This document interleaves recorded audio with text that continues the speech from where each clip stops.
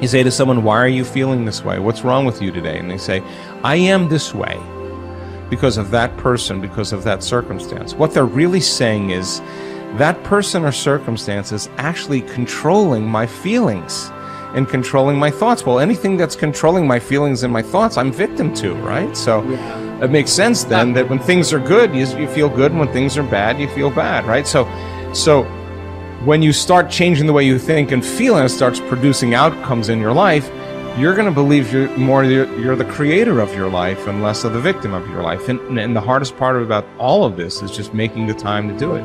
If you're not even peaceful, there is nothing in your life that you can do in a worthwhile way.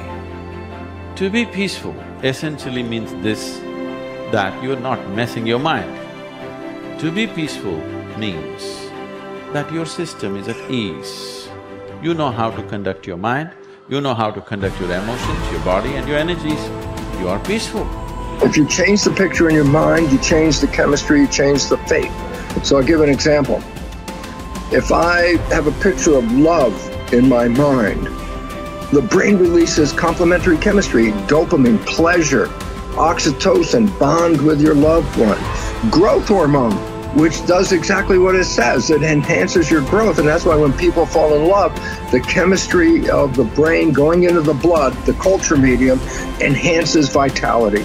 People glow when they fall in love. People are healthy when they fall in love. That's just not an accident, it's the chemistry of your culture medium. But now I say, but wait, what if I have a picture of fear? I go, oh, well, love chemistry doesn't come out when fear is in the picture. The brain releases stress hormones and factors that affect the immune system and growth of the system. And I go, oh my goodness. I say, why is it relevant? Changing my thought changes my chemistry. The chemistry adjusts my biology. So if I can control my thoughts, I can control the chemistry, and therefore I control the biology.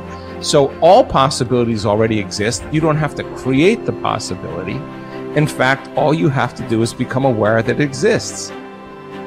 The moment you do that, you're changing the thought and you're producing a different frequency. Now, if the person is astute enough to feel the frequency of the thought in the quantum and not wait for the experience to happen, but the thought of abundance would produce the feeling of abundance. Tell guilt, shame, the past, I've changed my mind.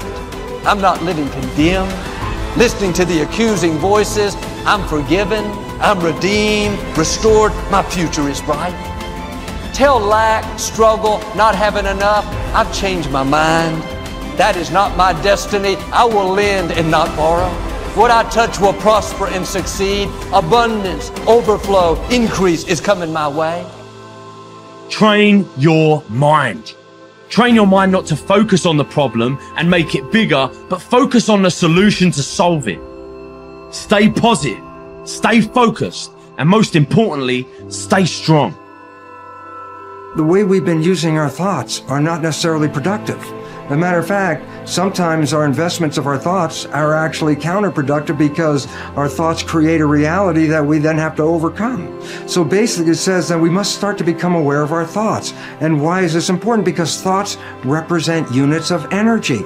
Every time you have a thought, you use energy.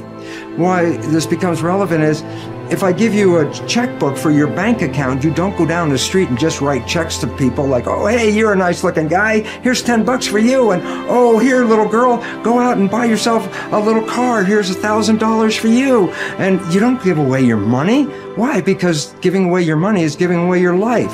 So basically, you become very frugal when you have a checkbook in your hand. Now, what I'm trying to tell you is this. You have an energy budget in your body. The energy is what keeps you alive. When you start using energy and writing checks where you get no return from your energy, then it's exactly the same as writing checks out of your bank checkbook and giving away your cash. So why this becomes important is the biology of belief reveals how our thoughts create our reality.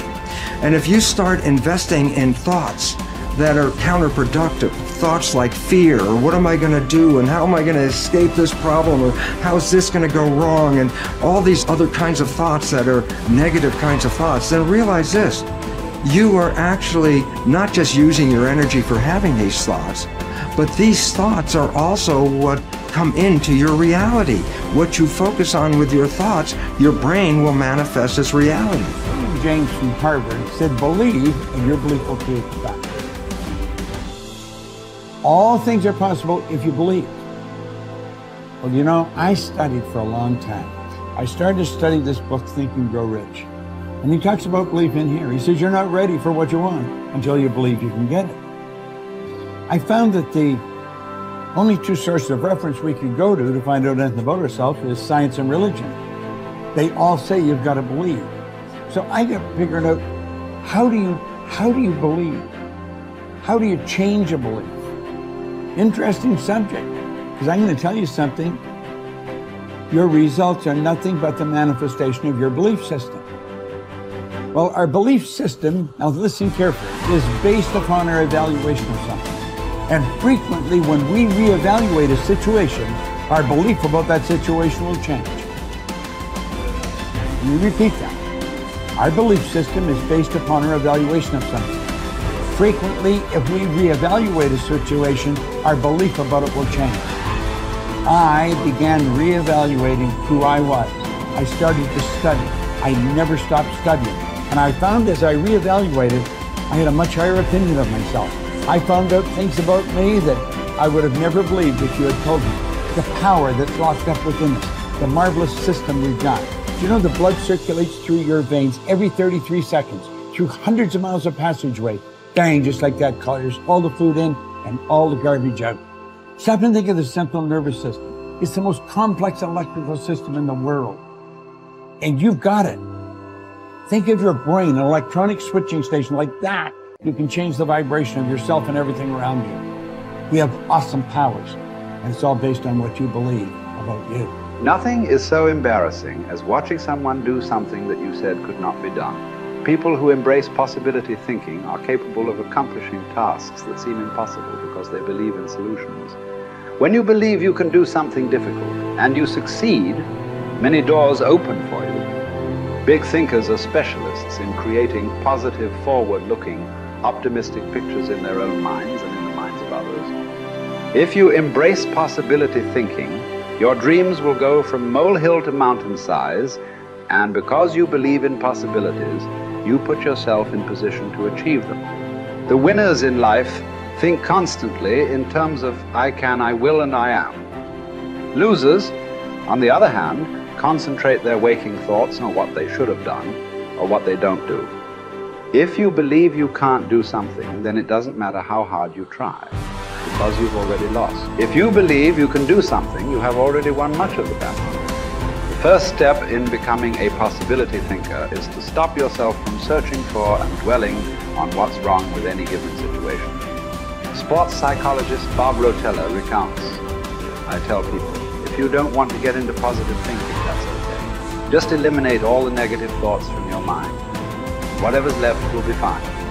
If possibility thinking is new to you, you're going to have to give yourself a lot of coaching to eliminate some of the negative self-talk you may hear in your head. When you automatically start listing all the things that can go wrong or all the reasons something can't be done, stop yourself and say, don't go there. Then ask what's right about this. That will help to get you started. And if negativity is a really big problem for you and pessimistic things come out of your mouth before you've even thought them through, you may need to enlist the aid of a friend or family member to alert you every time you utter negative idea. One of the best ways to cultivate a possibility mindset is to prompt yourself to dream one size bigger than you normally do. Let's face it, most people dream too small. They don't think big enough. Henry Curtis advises, make your plans as fantastic as you like, because 25 years from now, they will seem mediocre. Make your plans 10 times as great as you first planned, and 25 years from now, you will wonder why you did not make them 50 times as great. If you push yourself to dream more expansively, to imagine your organization one size bigger, to make your goals at least a step beyond what makes you comfortable, you will be forced to grow. And it will set you up to believe in greater possibilities. Most people want their lives to keep improving, yet they value peace and stability at the same time. People often forget that you can't improve and still stay the same. Growth means change. Change requires challenging the status quo.